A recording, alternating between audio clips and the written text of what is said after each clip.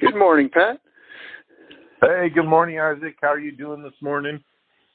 I'm doing excellent, thank you. Yourself? Oh, I am great. It is a beautiful day in the Pacific Northwest. It's about 60 degrees out and sunshiny. You and I were having a conversation earlier today, and you are in Alaska. Just for the folks out there who might be listening, what's it like in your neighborhood today? Well, our highs are in the 20s, and so, it's crisp, it's cold, but thankfully we still have not had any snow, so we got to look on the bright side. Man, the middle of October, I guess we're getting towards the last third of it, and you're in the 20s. That is amazing to me. I'm sure you're prepped for a long winter. And so I'm kind of excited for you a little bit because I like cold, crisp days, and that kind of an experience. But I don't know about that for all winter. Holy smokes.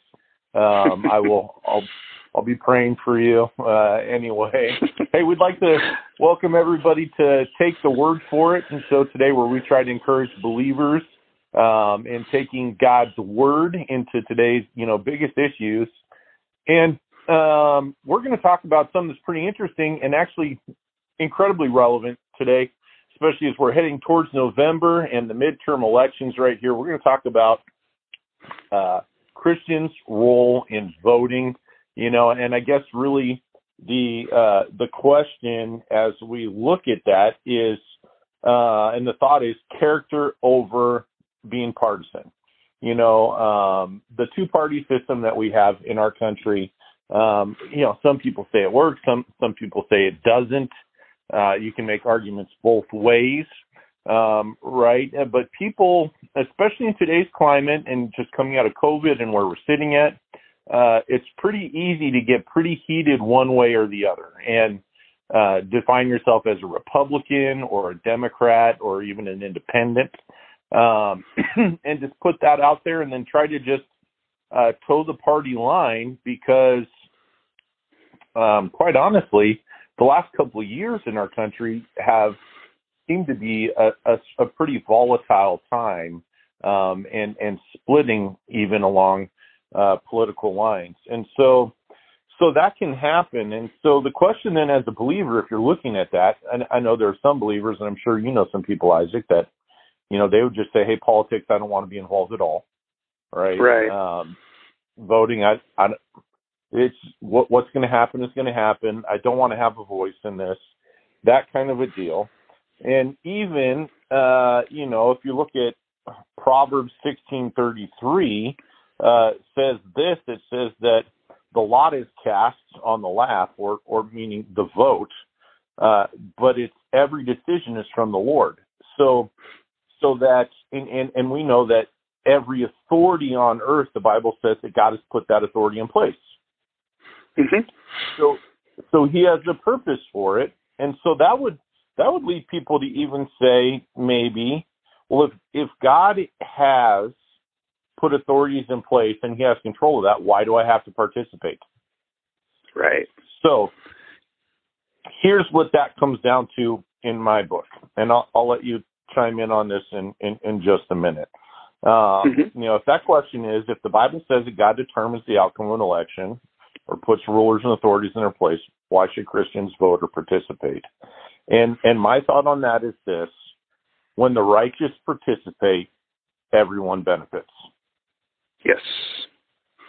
Like there isn't a place that you can think of in life where the participation of someone who's living a righteous life and who is trying their very best to be Jesus, right, in the world that we live in, their participation helps every situation.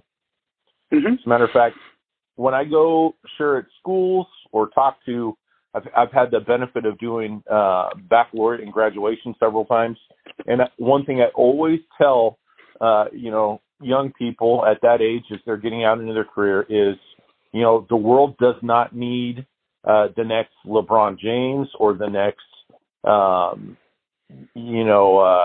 Madonna or the next Britney Spears or the next Bill Clinton or even Donald Trump or anybody that you want to put in that spot. What the world needs is people doing those things who look like Jesus. Right. The world needs doctors and politicians and singers and nurses and garbage men and school attendants and crossing guards who look like Jesus, that they can look at Jesus and say, and people and say, there's something different about you.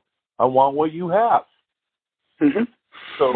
So God has called us, even from the very beginning with the nation of Israel, to be a beacon in a place that is dark. So Proverbs 29:2, it says this. It says, when the righteous thrive, the people rejoice. When the wicked rule, the people groan. Mm-hmm. Definitely. Talk about that picture for a second. What are your thoughts on that? That when the righteous thrive, people are in a position to rejoice. When the wicked rule, people groan. Well, I can see it as, like when you talk about just when God's people are involved in something, it just brings it up a notch. And so when we vote, it's not just that we're casting a vote one way or the other. It's that we are saying as a Christian, like, I'm participating in something that God has created. God created this process. And so God may be in charge of the outcome because God's in charge of every outcome. If he's sovereign, then nothing happens on this earth that God did not allow. So, yes. So just to say, oh, well, he's going to take care of it anyway, that, what you're really doing is you're not cheating God, because if God doesn't use you, he's going to use somebody else. You're cheating yourself.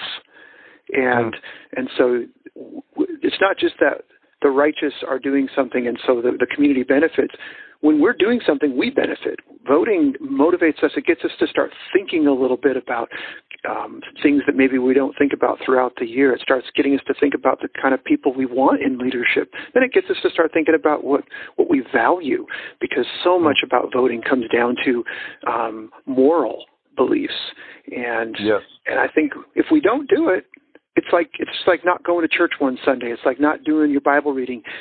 God's going to keep being God. You're cheating yourself.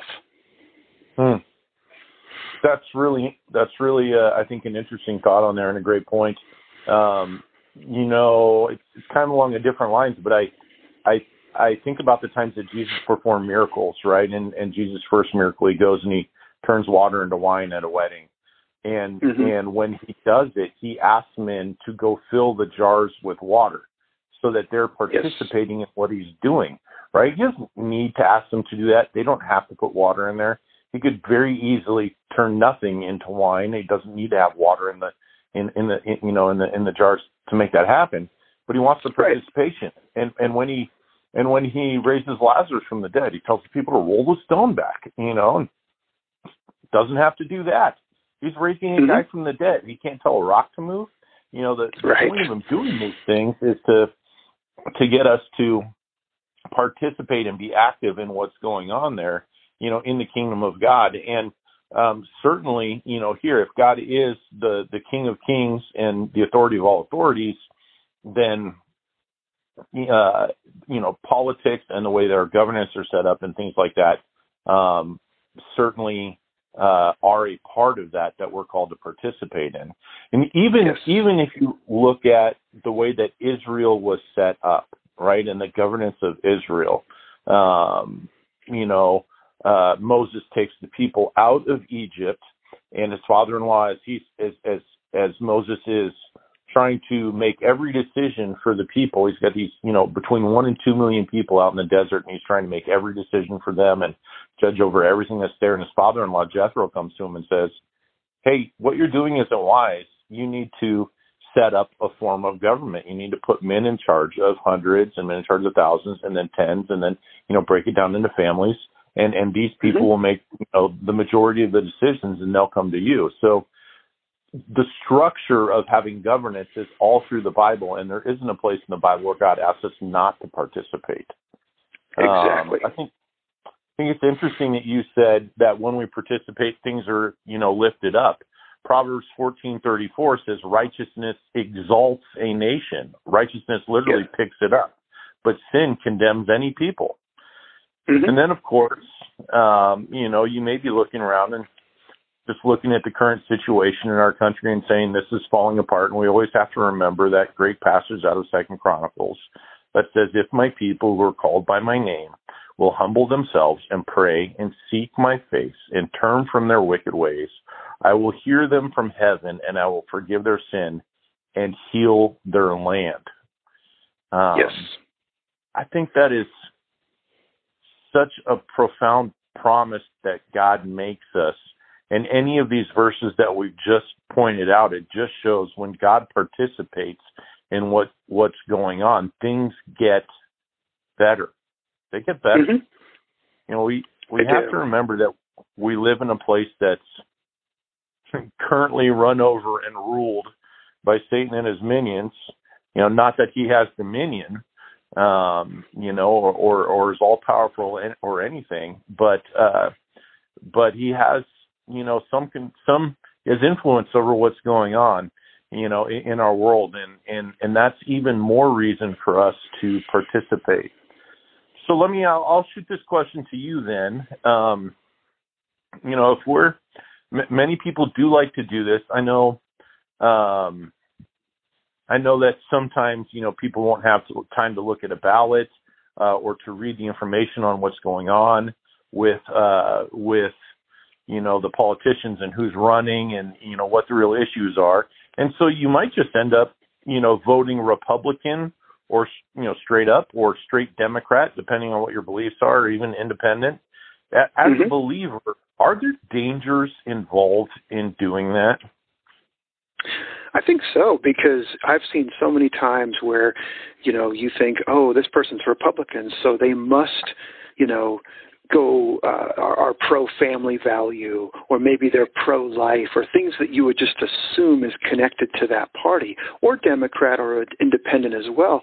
And yet that's very much not true. Like even in the election in Alaska right now, there's 2 or 3 candidates that are Republican and pro-choice. And they're very open about it. And so if you just go down the ballot and just say, oh, I'm going to vote for all the people who are independent or Republican or Democrat, you could really just be putting somebody in office or supporting somebody that would go against your belief system, your morals. And I think you would regret that. Obviously God's bigger than that, but I think for us as human beings, I really want to value character, I think especially as Christians, over politics. I want somebody in office who is really has the same value system or similar value system as me, because that's what I'm going to care about. So I've really been challenged over the years to take the time and not just take the easy way out. I think that's what Satan always encourages us to do, is look for the most simple, passive way you can possibly participate in something. That's the person who says, oh, I'll just pray for you, when really what they need is you to go and actually sit and listen to them, take them out to lunch, do something intentional. So we can look spiritual and actually not be doing anything spiritual. And I think that's the danger in sometimes voting, is saying, oh, yeah, I voted all Republican. Look at me. I did great. And God may be saying, you really cheated yourself in the process, because maybe that's not the person I wanted you to support. Maybe that's not even something that you would say in a public setting that you really believe in what that person stands for. So we want character over title. So the goal then, you're basically saying, I love that. You want character over title. The goal is to, uphold candidates that have, biblical values and character, as a Christian, and yes. So, what are some practical steps that you could take then, to make sure that you're doing that? Like if I'm, let's just say that I'm, 18 years old, or maybe I've just never taken it seriously and I'm getting ready to vote for the first time here.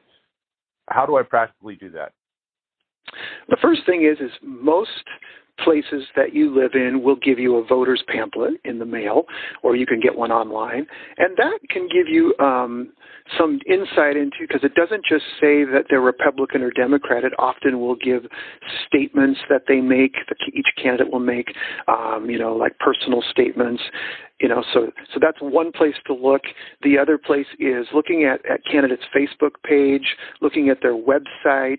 A lot of local newspapers, I know that happens here in Alaska, will do interviews with a lot of the candidates, and you can read those or listen to those online. And so, practically speaking, just doing a little bit of homework, and especially just for those positions that you are passionate about. Maybe you don't care so much about the county commissioner or the person that runs the water and electricity. I'm not saying that character doesn't count there either, but maybe it's not as relevant to you as a senator, a president, a congressman or woman. So I think those positions where somebody is going to be making daily decisions about morality, I think you want to do your homework, and it really doesn't take that much time to do a little digging.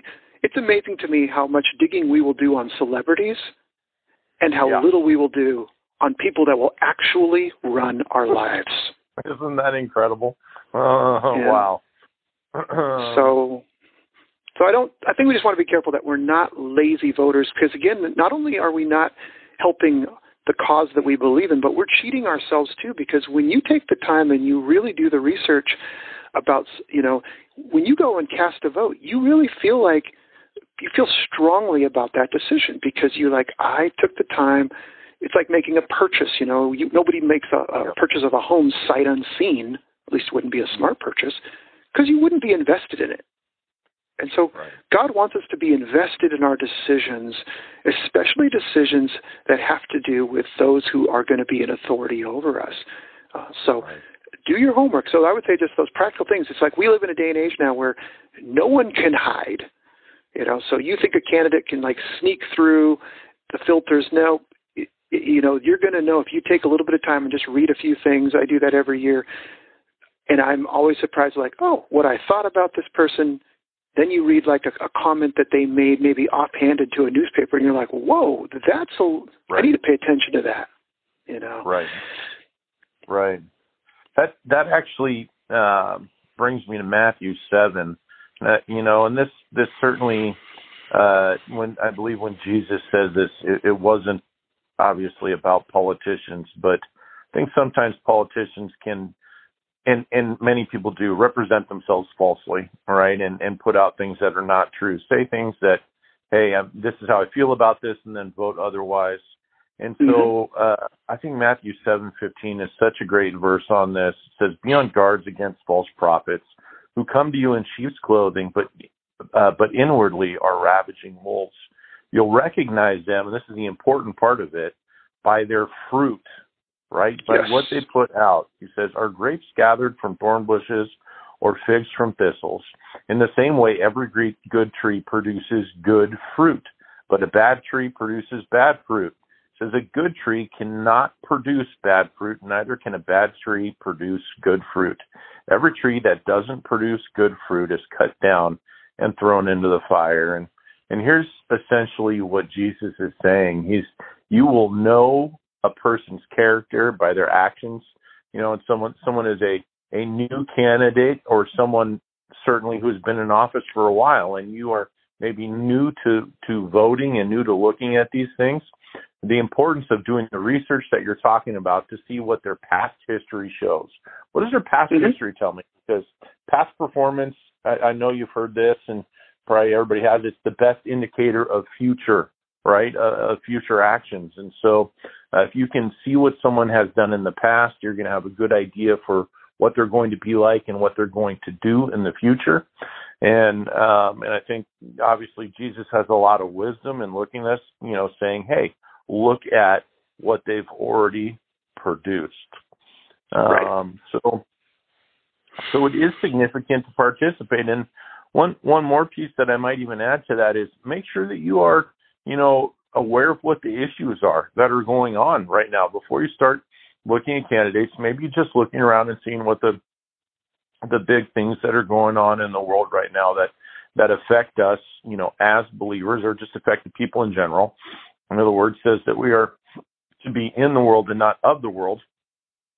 Being in the world means that we have to participate in life here, but Romans 12 says, don't conform to the pattern of the world, right? So looking at the differences, looking at what those issues are, and how you might make a vote that is going to better society, because as we started at the beginning, when people who are of good character participate, and when the righteous participate in what's going on in our world, it elevates everything that's happening.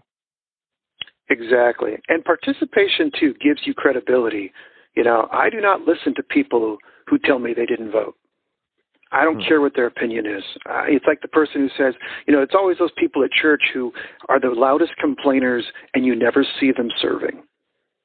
Wow. So if you're not doing the work, you don't get a say. And Wow. I think that's important too, where God's saying, your opinion isn't going to matter. All it's going to be is just air that people are going to hear. But when you know that somebody did their homework, I love reading blogs or listening to podcasts and things of somebody where you can tell they've really thought it through. They can see both sides of the issue, and they've really worked on some things and done the research. And those are the people you're like, oh, I want to tune into that person. And then the people where you're just like, they're just blowing smoke. It's just they're picking stuff out of thin air, and they're just mad. I'm like, you know what? That's a waste of my time. And I think for most people, unless you just want to be angry, that's going to be a waste of your time. So I just tell people too, if you want to have an opinion, then you got to do the work in order to have your opinion be validated. Wow. Well, I think that's probably a good spot to stop for today. Isaac, thank you so much for your wisdom. And as always, enjoyed the time with you. Everybody, thanks for tuning in to take the word for it. And we'll talk to you next time. Be blessed. Yes.